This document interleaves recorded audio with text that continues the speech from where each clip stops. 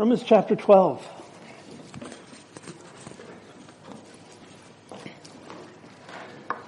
The Apostle Paul, in this letter that he wrote to the church at Rome, he's writing all about righteousness. Now that's a churchy word, but it's an important word. We've been looking in this letter over these months about the righteousness of God, which is imputed to us.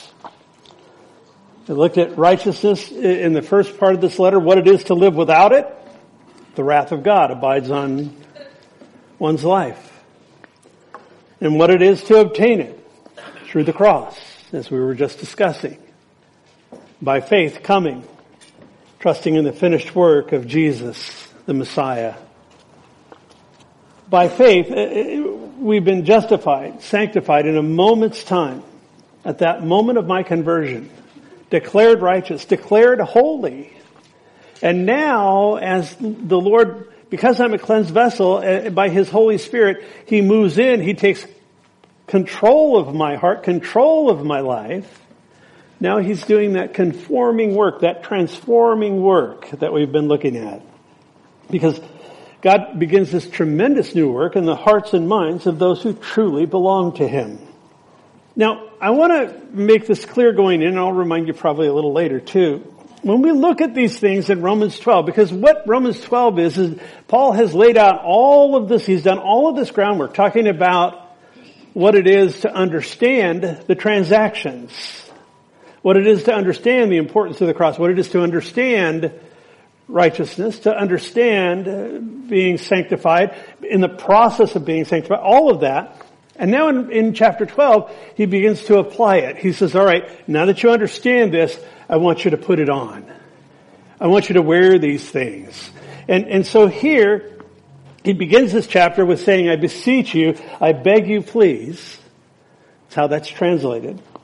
So now he's going to give a list of commands. Stronger wording. He's saying, look, if you're a Christian, this is what you do. And now you got to understand that we live in grace and we're all under construction. I get that. And hopefully you do too. This is not a condemning thing. But understand this is not about self-improvement. You know, if I want to go to a seminar, a self-help seminar, I could do that. But I'll tell you what, the difference between that and this is these are the things that address the heart. And I could take a lot of external information in and learn how to do things a certain way, but unless my heart is impacted, I like to say, you know, if I can change you, somebody can change you back. But if God changes you, it's a whole different thing. This is all brought about by the agency, the work of the Holy Spirit dwelling within us. And it's practical. What he's talking about here are very practical things. So, as we apply these things to our lives are changed. We're now becoming about right living. That's what he's talking about here. That's what righteousness is in a very practical sense. It's about living rightly. So, Romans 12 is all about walking out the things that we've been studying in these past months as we apply them to our lives. In our first study, we looked at what it means to present our bodies as a living sacrifice. In chapter 12, verses 1 and 2. And that's allowing the transforming work of the Spirit in practical ways, again, to close the gap between the person we once were and the person we are now becoming. Yes, positionally, He sees me as perfect, spotless, blameless, holy. And there's a practical work that He's doing in my heart. And primarily, it's by His Spirit through His Word. And that's the way that God has chosen to set it up. It's the way He's chosen to do it. We allow, by an act of our will, the work of the Spirit to come in and to begin to do that work. Remember, He said in 12:2, He said that we would be transformed by the renewing of our minds. We simply call that spiritual growth. We're growing. None of us will get there this side of heaven. But I pray that each of us is taking the things of God seriously in our lives, and we are in a place where our lives, our minds are being transformed by the work of the Spirit of God living within. So, we look at it like this. The first study was righteousness, right living in relation to ourselves, verses 1 and 2. Last week, we looked at verses 3 through 8, and we studied righteousness or right living in relation to the church, as we looked at the critical role that humility, walking in humility has as we apply and as God gives us gifts through which we serve Him. And He equips us. He equips the body of Christ in that way. We looked at 7 gifts. We looked at the fact that those gifts, they're not, it's not, as I mentioned, it's not the Holy Ghost talent show. Those gifts that He gives us are things that He develops in us, and He equips those who He calls. It might not even be something that I was even thinking about. I would never have imagined when I was working as a journeyman sign painter back in the 80s that God would call me to be a pastor or a Bible teacher. It wasn't even remotely in my mind. And yet, God equips as God calls. So, we've looked at that. As we looked at, first, He talks about us personally, working righteousness in us, as relates to ourselves. And then He talks about working righteousness in us as the church. And now, today, we're going to look at what it is in ever-widening circles. You probably noticed on the slide there, I've got like the concentric circles, because what Paul is doing is he's working outward with this. It begins with right living within ourselves, goes to right living within the body of Christ, to now right living within society, within our culture. Next week, the Lord willing, I've got a lot of ground to cover this morning, but next week, in chapter 13, we'll look at right living as relates to the government. And that's one that used to really sting me. But suffice it to say, he's working his way out in these things, in widening circles. So, beginning in verse 9, we left off with verse 8 last week. He says, "Let love be without hypocrisy, and abhor what is evil, and cling to what is good." So we're going to break that down, and we're just going to break each of these down as we go. When he talks about let love be without hypocrisy, it reminded me of my first boss in the billboard business, a guy named Al. And Al was this guy. He would get clients on the phone, and he would be, "Oh, that's wonderful. Oh, yeah, I just can't wait to have lunch," and and he would have all these things to say. And the minute he hung up the phone, he would say the most vile things about that. And I shared his office. I was the artist in the same office, and I'm like, oh my goodness! I mean, I can't believe what's coming out of this guy's mouth. It is like so different. It's hypocrisy. All of us struggle with hypocrisy to one degree or another, but that was very, very overt hypocrisy. Now, a hypocrite, by definition, is one who pretends to be other than he really is. As a play actor, you think about the theatrical faces, you see the one theatrical face that has the frown and the other theatrical face that has the smile, and you see them next to each other. Did you know that that's where the term two-faced comes from? Hypocrisy. Being two-faced. Have you known someone who's two-faced? Are you two-faced? I try not to make eye contact with people when I say things like that. It's like me. King David dealt with people who were in that category. Psalm 28:3, he says, "Do not take me away with the wicked and with the workers of iniquity, who speak peace to their neighbors, but evil is in their hearts." Hypocrites. Bottom line here is loving without hypocrisy is to walk in integrity. The person that I am while I'm with you is the same person that I am when I'm not with you. And that's something that Paul is talking about here, saying let love be without hypocrisy. Let love be without being two-faced about it. One of the things, I call it, I know people that will have a very derogatory attitude about something or someone, and yet I call it making nice. It's play acting. It's still acting. And yeah, I don't want somebody to just come and land on me and tear me up, but walk in integrity. The old saying, if you haven't got something good to say, don't say anything at all. Don't just make up a line, and the minute you're hanging up the phone or out of the room or whatever, going on about something. So, the rest of verse 9, he talks about here in verse 9, he talks about there are two commands. Again, these are commands. These are things he's saying, pay attention to this. This is what being a child of God, this is what being a believer looks like. He says, abhor what is evil. Now, abhor simply means to regard with disgust and hatred. To be repulsed by something. It's like, it is a very strong word. It's like, I don't want anything to do with that. It's disgusting. So the question then becomes, looking at and applying this to our lives today, folks, how disgusted are you with the overt evil that's been unleashed in our world?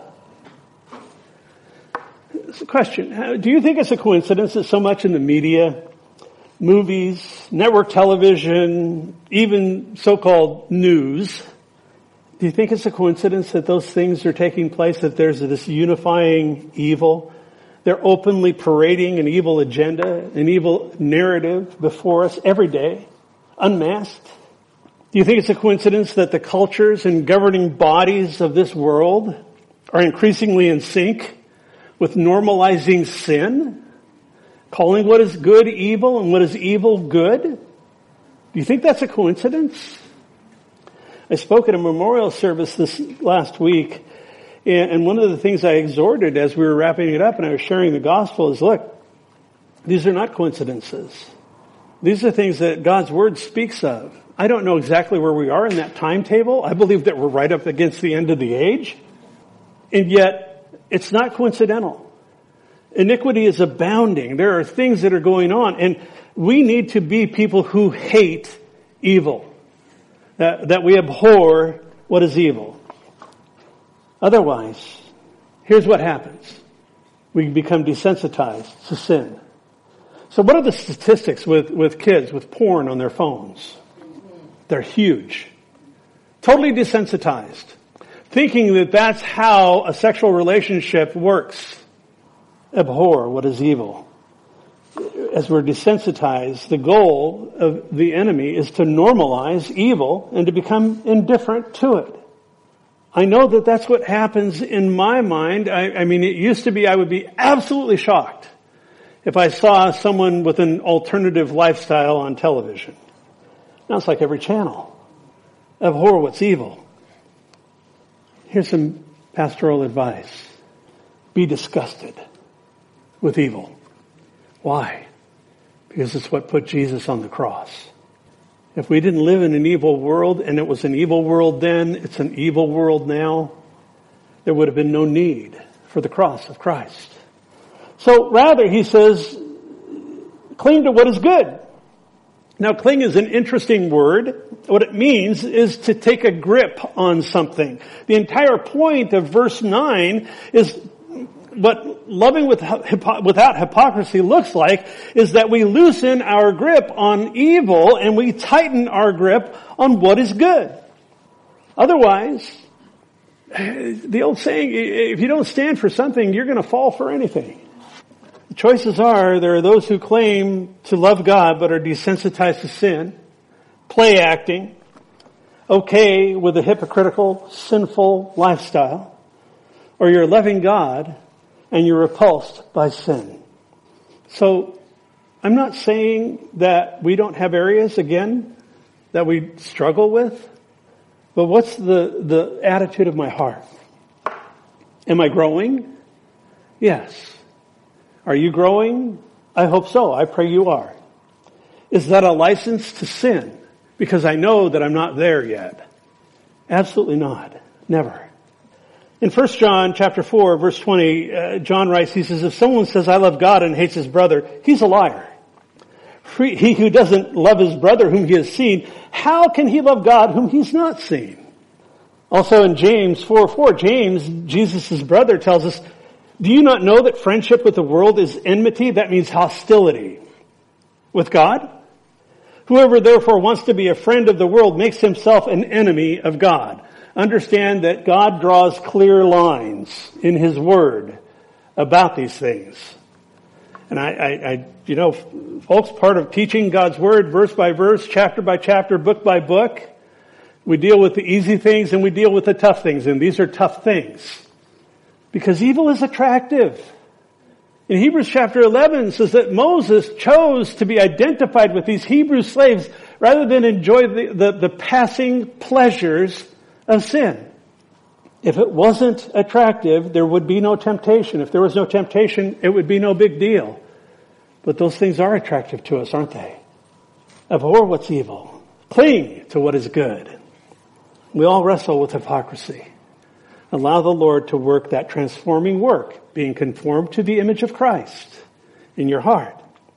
So now, verses 10 to 13 are one sentence.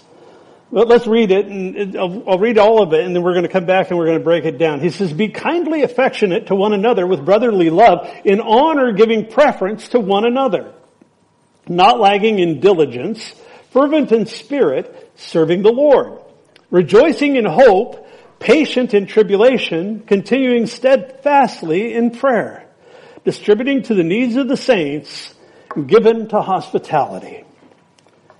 So when he talks about in verse 10 about being kindly affectionate to one another with brotherly love, it's a powerful command. Again, this is a command. He's saying this is what being a Christian looks like. Now, the word for kindly affectionate is one Greek word. It's called philostorgos. And it's sort of a compound word because the word phileo is an affectionate love. And that's a biblical word. One of the words for love in God's word is phileo. It's an affection. Now the word storge is the Greek word for a family type of love. If I love, this is Mama Bear, okay? or Papa Bear. This is a strong love. Regardless of your kids and how they behave, you still love them. It's that overarching love that we have in a family. It's that glue that binds us together. The word Philadelphia is what the word is for brotherly love. And he uses all of this in this one sentence. So literally what he's saying is in the sphere of brotherly love, have a family affection for one another. I love the term closer than a brother. I have a lot of siblings. I have a huge family. And yet I can honestly say that I have brothers in the Lord that I'm closer to than some of my own physical brothers. Most of my brothers know the Lord, but the point is, that's what he's talking about. This is a strong love based in brotherly love, but a family type love, a strong, a durable love. And he's saying to have that kind of affection for one another. He goes on, he says, in honor, giving preference to one another. What it means to give preference is to exhibit a type of behavior that's far above the norm. It's to excel. It's to do exceedingly in honoring one another. Again, he's saying, you know what? In the family of God, in the household of God, honor people with an uncommon honor. Why? Because it's proof of that genuine godly affection that God calls us to have for one another. Verse 11, he says, not lagging in diligence. So what does that mean? King James renders this as not being slothful. You guys know what a sloth is? Very slow animal. They just move slow motion. What he's talking about is a lazy person, essentially. He's saying, don't be lazy. We're all called to have warm relationships with and to care for one another, as we're reading here, but we're also called to apply ourselves to the hard work that is in front of us. And specifically what he's talking about here is in the body of Christ, but also in general. He's saying, don't be slothful. Don't be lazy. He says, be fervent in spirit. What does that mean? It means the opposite of the one who lags. He's saying, now, if we literally look at this, when we say that someone's on fire for the Lord, that's fervent. A friend of mine founded a church in Colorado Springs a couple of years ago. And it's going great. I look at his website every now and then, and they're just exploding out there. And he named it Fervent Church. I thought, what a cool name for a church. But that's what it's talking about. We're on fire. And fervent in spirit could be translated with respect to the Spirit, I'm boiling. It's a strong word. Again, he has strong words in these commands. The next one is serving the Lord. The Greek word there in serving the Lord is the word douleuo, and it's related to the word doulos, which is the word for a bondslave. When you see in Paul beginning in his letters, he says, Paul, a bondservant of Jesus Christ, and he goes on, he identifies himself as a slave of Jesus. So when he talks about serving the Lord here, he's talking about a doulos, to serve. And what it means is a humble servant or a slave. So when he's talking about that, as it relates to serving the Lord, he's saying you need to serve with humility. You need to have the mindset of going low. And folks, that is part and parcel of being a Christian. I'm going to talk about high-mindedness in a minute, but the opposite of that is to go low. To understand that I am called to serve God. And now, understand too, that when we talk about serving God, very often I'll ask people, well, why were we created? And very often people will say, to serve God. And I'll say, no, I disagree. We're created for fellowship with God. Remember, that's what happened with Adam and Eve when they walked with God in the cool of the day. That fellowship was broken, and now it's been restored through Jesus Christ. And so now I want to have fellowship with God. Out of the fellowship, out of the abundance of my heart, I want to serve God. Out of that effective service, or out of that fellowship, effective service flows. It doesn't work the other way around. I have known people, I've been in a place myself where you can cover up a weak walk with the Lord with service, thinking that that's what is getting you there. It doesn't work that direction. Are there things to do? Yeah, there's lots to do. But it has to come out of the abundance of the heart. It's not a means towards it. Interesting. When he says serve the Lord, the Greek word for fellow laborers, as we serve the Lord together, is the word synergos. It's where we get the word synergy. And what that means is the interaction or the cooperation of two or more people to produce an outcome that's greater than the sum of its parts. There is something supernatural that happens as we roll up our sleeves together, serving the Lord. I love the Greek word for fellow slaves is sundoulos. It's co-slaves. It's fellow bondservants.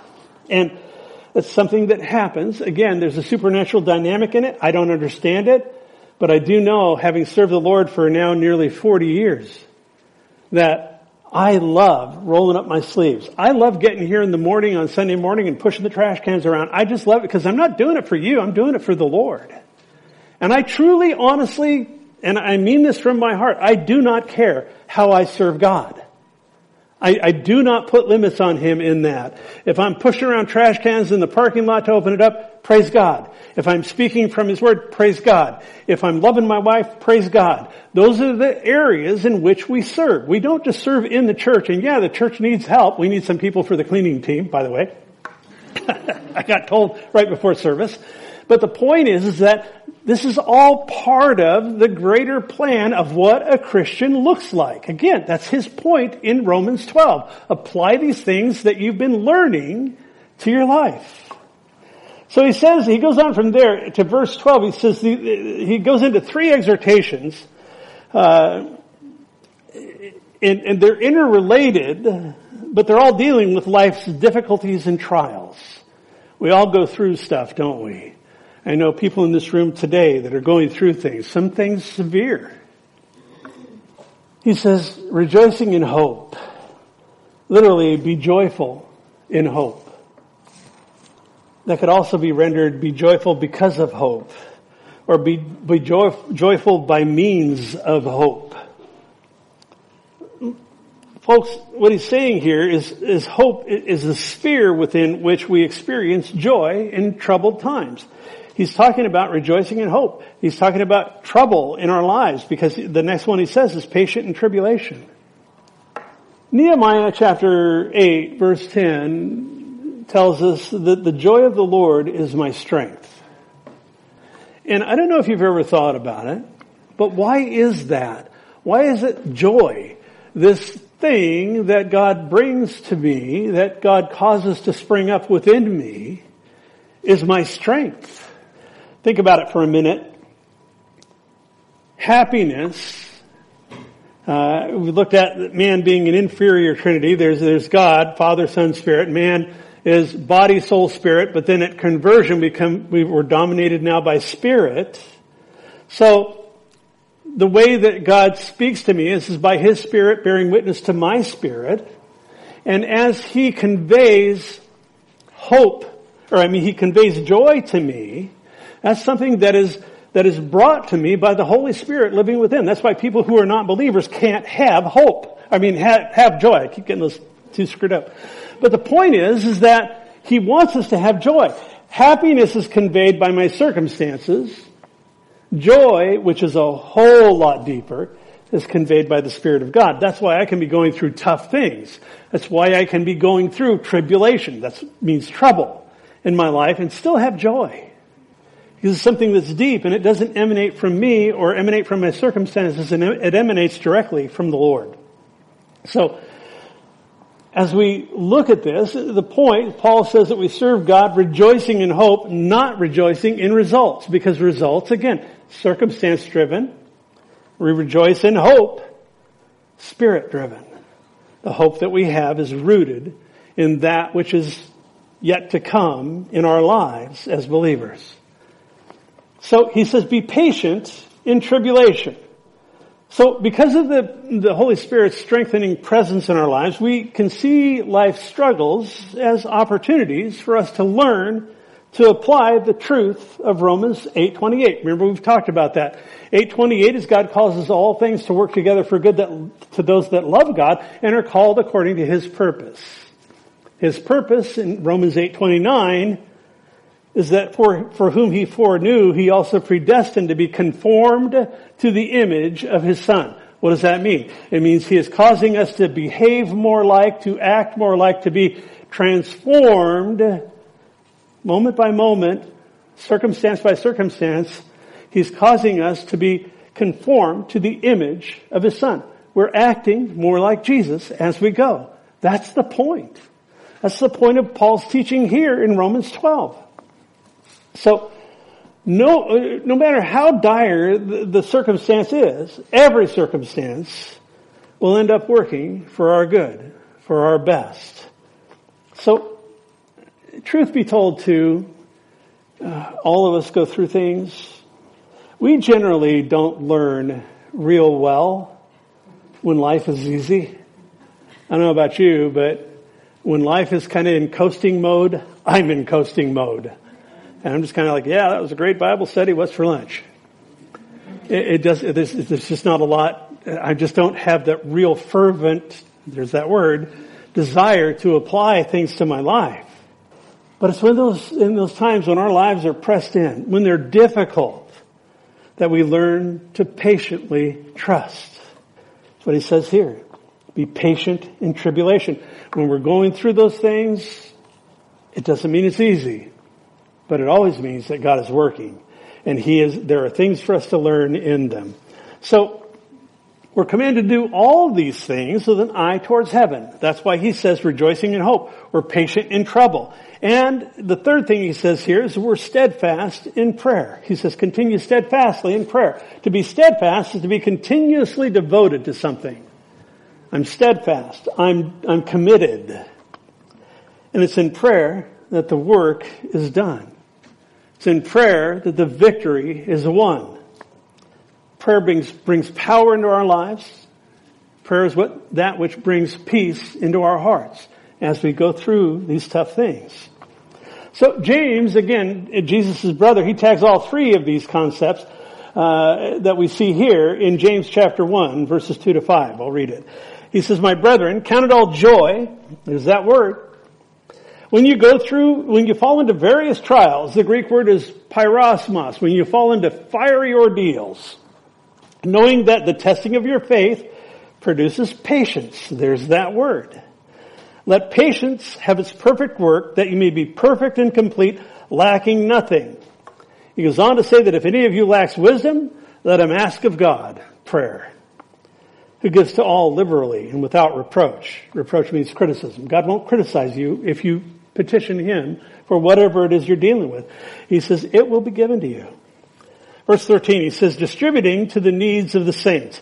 So, if the Romans are truly devoted to one another, as we see in verses 9 and 10, the natural outflow will be to share with the Lord's people who are in need and to practice hospitality. That's what he's talking about here in verse 13. In other words, it's the outworking of a healthy relationship with the Lord. If you're walking with the Lord, if you're filled with His Spirit, if you're applying His Word to your life, and your life is being transformed by the renewing of your mind, this is what it looks like. Again. So, interesting here, when he says distributing to the needs of the saints, the word distribute is the Greek word koinonio. I don't know if you've hung around church circles very long, you know that the word for fellowship, the word for communion, is koinonia. And it's the same root word. What he's saying here, he's calling his readers to have fellowship, to share in their common union in sharing their blessings with others. He's talking about have things in common. Remember in Acts chapter, I think it's 2, where he says that the early church, that they got together and they shared all things in common. Same word. What he's talking about here is distributing to the needs of the saints, people who have need and people who have an abundance. He said, let that kind of level out between you. Have a heart of generosity. That's his point. Not only that, he says be given to hospitality. Again, the word hospitality here is philoxenia. What that means is the love of strangers. We've got a plaque on the back wall behind the coffee bar that from Hebrews chapter 13, verse 2. It says, do not forget to entertain strangers, for by doing, some have unwittingly entertained angels. Philoxenia means love of strangers, loving people you don't know. And what he's saying here in this is be given to hospitality, be given to loving people that you don't know. Extend love. How do you do that? Well, sharing things in common with them is one way. The word given here is also a strong word. When he says be given to hospitality, it means to pursue. So the point in this is to pursue people you don't know with hospitality. Why? Because it's love in action. Love is not just a noun. This is love as a verb. And love in action is essentially what we're looking for in these things. Not just feelings, not just the warm fuzzies. I like the warm fuzzies. But generally when the Bible speaks of love, it's not that. It's not the emotional response that's elicited from somebody having affection towards me. It's the spiritual response of me going low and having a love for other people that's an active love, an others-centered love. That's what he's talking about. Verse 14. He says, bless those who persecute you, bless and do not curse. I want to give you a reminder. This is not self-improvement. This is not a checklist. This is something that I have wrestled with all of my life. I do not like it when somebody cuts in front of me in the car. And neither do you. I do not like it when somebody is insulting towards somebody else. It really bothers me. And I do not like it when people come against me. And every now and then they do. He says, bless those who persecute you. And I pray for this. I invite you, pray for this. We're in process here. Not self-help. But I'll tell you what, the Holy Spirit is into this. This is the work that He does. He wants to find a heart that is yielded to these things, not somebody that is superficially trying to fix themselves up. God's design for my flesh is that it dies. He's not trying to improve my old nature. He says, no, that's got to go. Let my life spring up within you in its place. As we cooperate with those things, as we cooperate with the Holy Spirit in these things, that's what it means to have a transformed life. That's what it means to have a renewed mind. That's what it means to be walking in such a way that we are engaged in activity and in thought processes and things of our heart that looks like a Christian. What good is it if we just get out there and we look like the world? Tough stuff. Point is, these are attitudes of the heart. And hopefully all of us are growing in these. As the Holy Spirit puts His finger on those things in my life, I want to yield. And if I have to yield every day, then I have to yield every day. Talked about strongholds recently, about how the work of the Lord is towards tearing down strongholds in our lives. I'm sharing one with you, with me.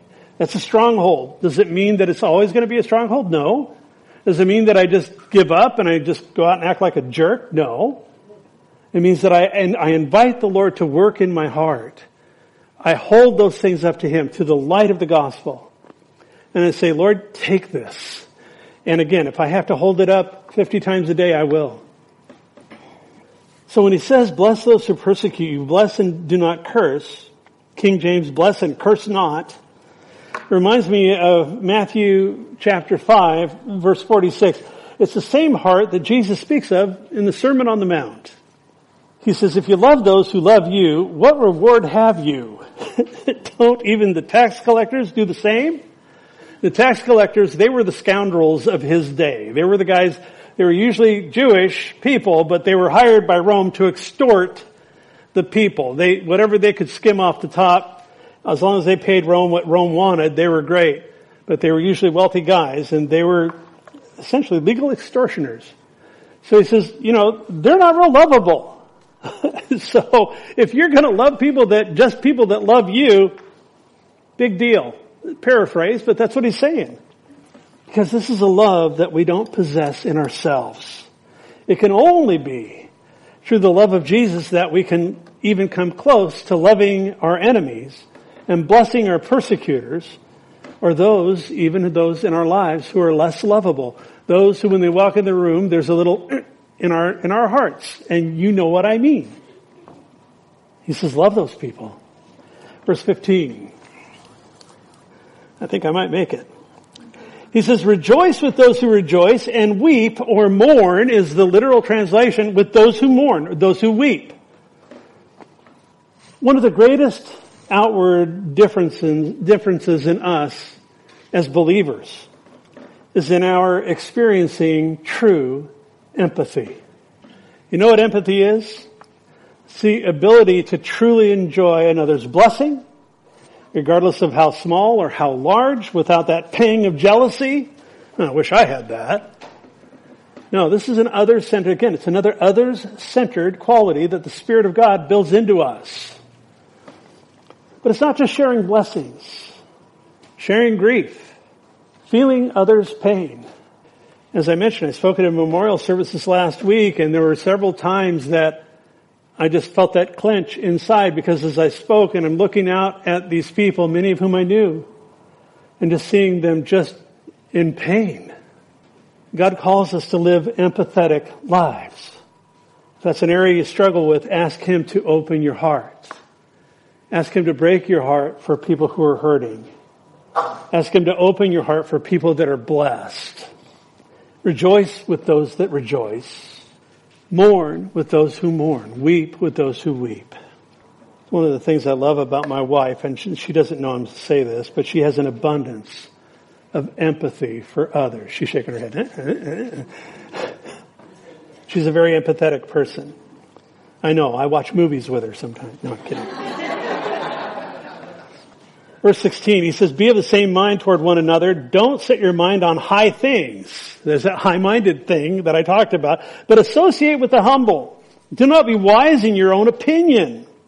Now, when he says be of the same mind towards one another, he's not talking about us always being in agreement. That's not the point. That's not the context. This is one of those verses that's determined by the context. What it's speaking of is harmony in relationships. We can have harmony in our relationship and have completely different ideas about things. Those of you that are married can do this.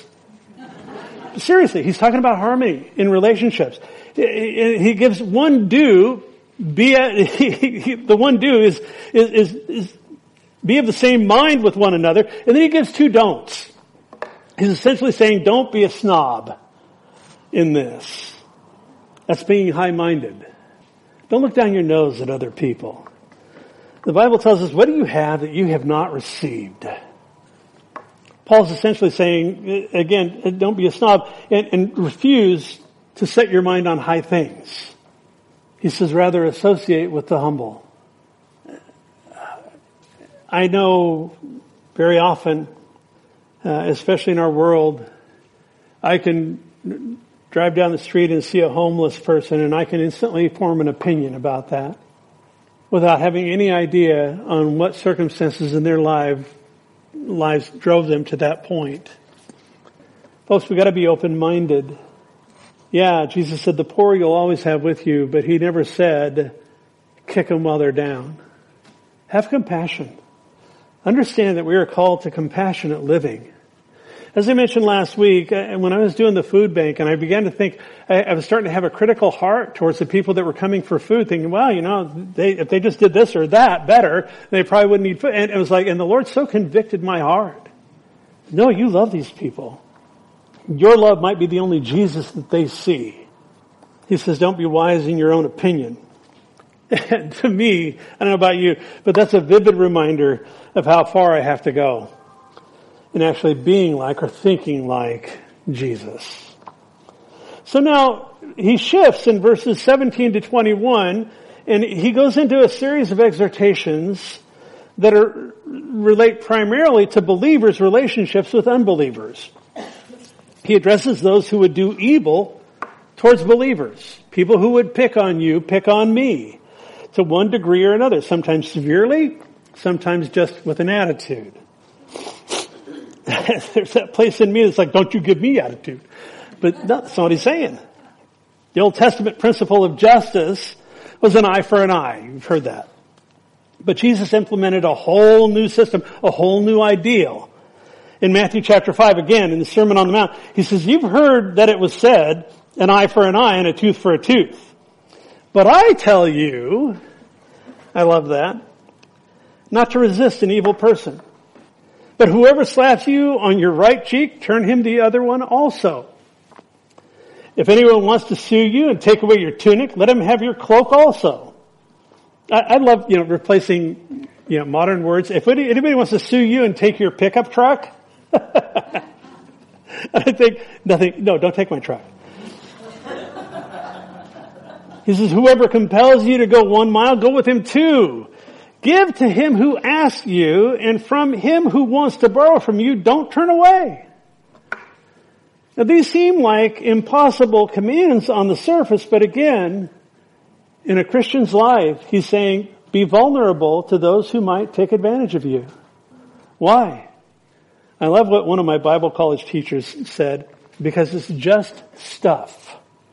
My buddy Brad, who you saw on the screen if you were here last week, we did the distorted pictures and all that. My buddy Brad calls it junk painted gold. So what he's saying is let me read the New Living Translation, verse 17. He says, never pay back evil with more evil. Do things in such a way that everyone can see that you're honorable. So regardless of the actions or the attitudes of others, we're to live honorably. We're to live out in the open. I love what John says. I think it's in 1 John. He says, walk in the light as he is in the light. Verse 18, he says, if possible, as much as it depends on you, live peaceably with all men.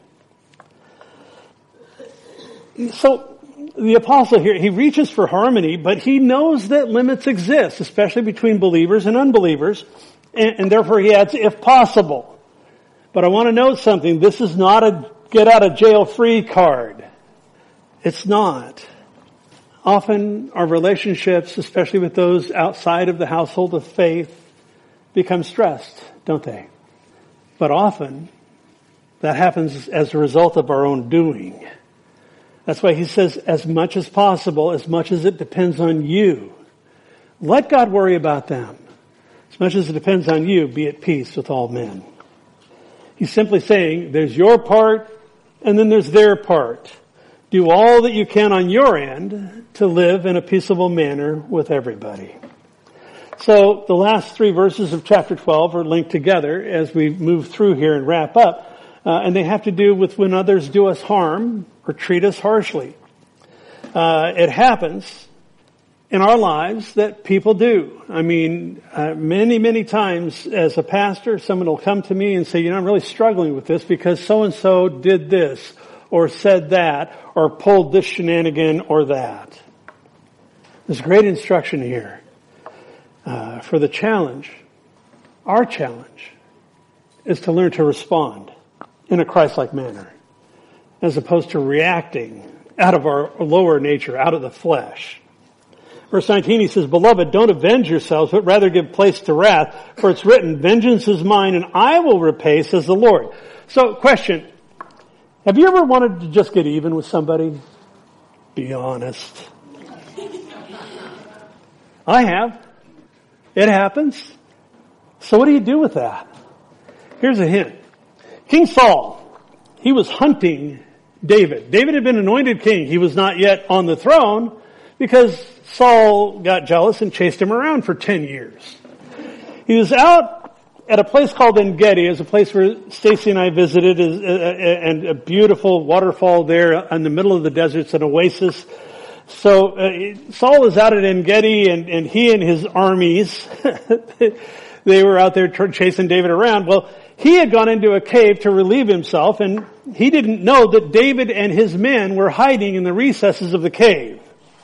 In 2 Samuel 24, verse 4, it says, The men of David said to him, when they found out that Saul was in there taking care of business, This is the day of which the Lord said to you, Behold, I will deliver your enemy into your hand, that you may do to him as it seems good to you. Time to get even there, David. This is it. God has totally done this. This has got to be the Lord, because why else would Saul come here now? It says David, he initially believed him. He said, and David arose and secretly cut off the corner of Saul's robe. And now it happened afterward that David's heart troubled him. I love that. That David's heart troubled him because he had cut Saul's robe. And he said to his men, listen to this, the Lord forbid that I should do this thing to my master, the Lord's anointed, to stretch out my hand against him, seeing he is the anointed of the Lord. He's the king. So David restrained his servants with these words, and didn't allow them to rise against Saul. So Saul got up and went from the cave and went his way. So David rose also afterward, and he went out of the cave, and he called out to Saul, saying, My Lord and my King. And when Saul looked behind him, David stooped with his face to the earth. This is amazing humility, by the way. David stooped with his face to the earth and bowed down. This guy's been trying to kill him for years, as I mentioned. And David said to Saul, Why do you listen to the words of men who say, Indeed, David seeks your harm? Look, this day your eyes have seen that the Lord delivered you today into my hand in the cave, and someone urged me to kill you. But my eyes spared you. And I said, I will not stretch out my hand against my Lord, for he is the Lord's anointed. Moreover, my father, see, yes, the corner of your robe is in my hand, for in that I cut it off, the corner of your robe, and didn't kill you. Know and see that there is neither evil nor rebellion in my hand, and I have not sinned against you. Yet you hunt my life to take it.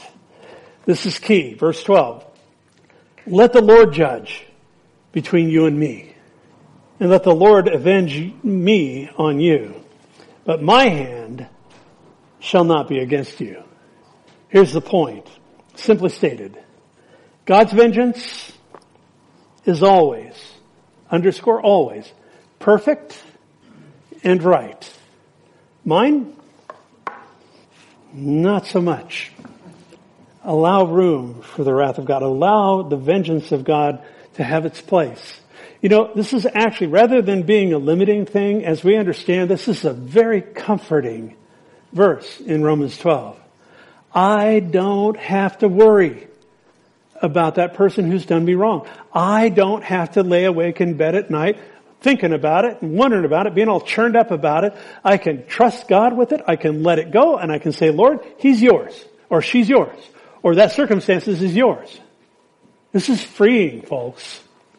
And yeah, there's that part in our flesh that wants to get ours. I understand that. Resist that, because that's not what Christian living looks like. Verse 20. I'm going to sprint to the end here. We're out of time. He says, therefore, if your enemy's hungry, feed him. If he's thirsty, give him a drink. For in so doing, you will heap coals of fire on his head. I love this verse. So now, what Paul is doing, he's quoting Proverbs 25, verses 21 and 22 here. And there are a couple of different ways we can look at this. So, question. Is the heaping coals of fire on his head something good in the eyes of our enemy, or is it something bad? And people line up on both sides. I'll give you both. The first, and this is what my opinion is it most likely refers to a burning conviction. You know, I have done everything I can to tick you off, and you're just being nice. All you're doing is being nice. Aren't you going to be affected by it? Come on, no. You can just kind of picture it in your mind. Yeah, well, I'll show you. Okay. You know?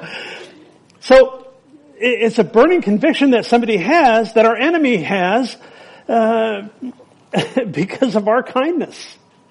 And that's probably what's being indicated here. There's another one. There was a custom that if I wanted to share my fire with you, I mean, they didn't have the little, lighter things. They had to make them the hard way. If I wanted to share my fire with you, there was a vessel that I could put on my head, because they carried things on their head. It was like this clay vessel that I could put the coals in to carry my fire to your fire. Either way, it's being really kind to somebody that's not. And that's his point. So either way, we see that we can deflect our enemy in giving him nothing to push against but kindness. Very often when people attack me, they want me to attack them back, because then that gives them something to push against. The minute I do that, I have taken the attention off of the thing, which is the thing, and now it's about who can be right, who can win.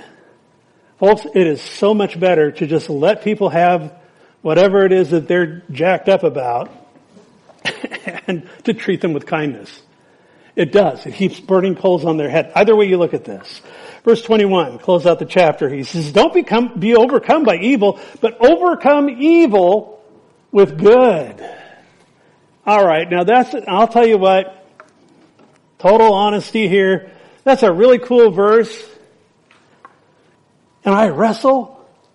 I see the evil out there. I see evil in people's hearts. I see it. I mean, I've shared with other pastors that sometimes there's a kind of a darker side to ministry, because you see things, and it's like,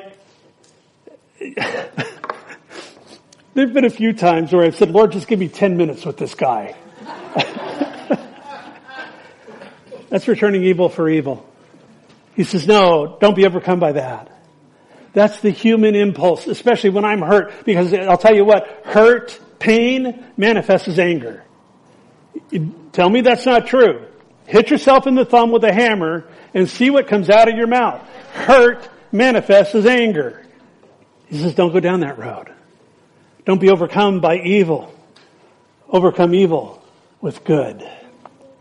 So coming full circle here in chapter 12, we saw in verses 1 and 2 that God's revealed will is that we present ourselves as a living sacrifice.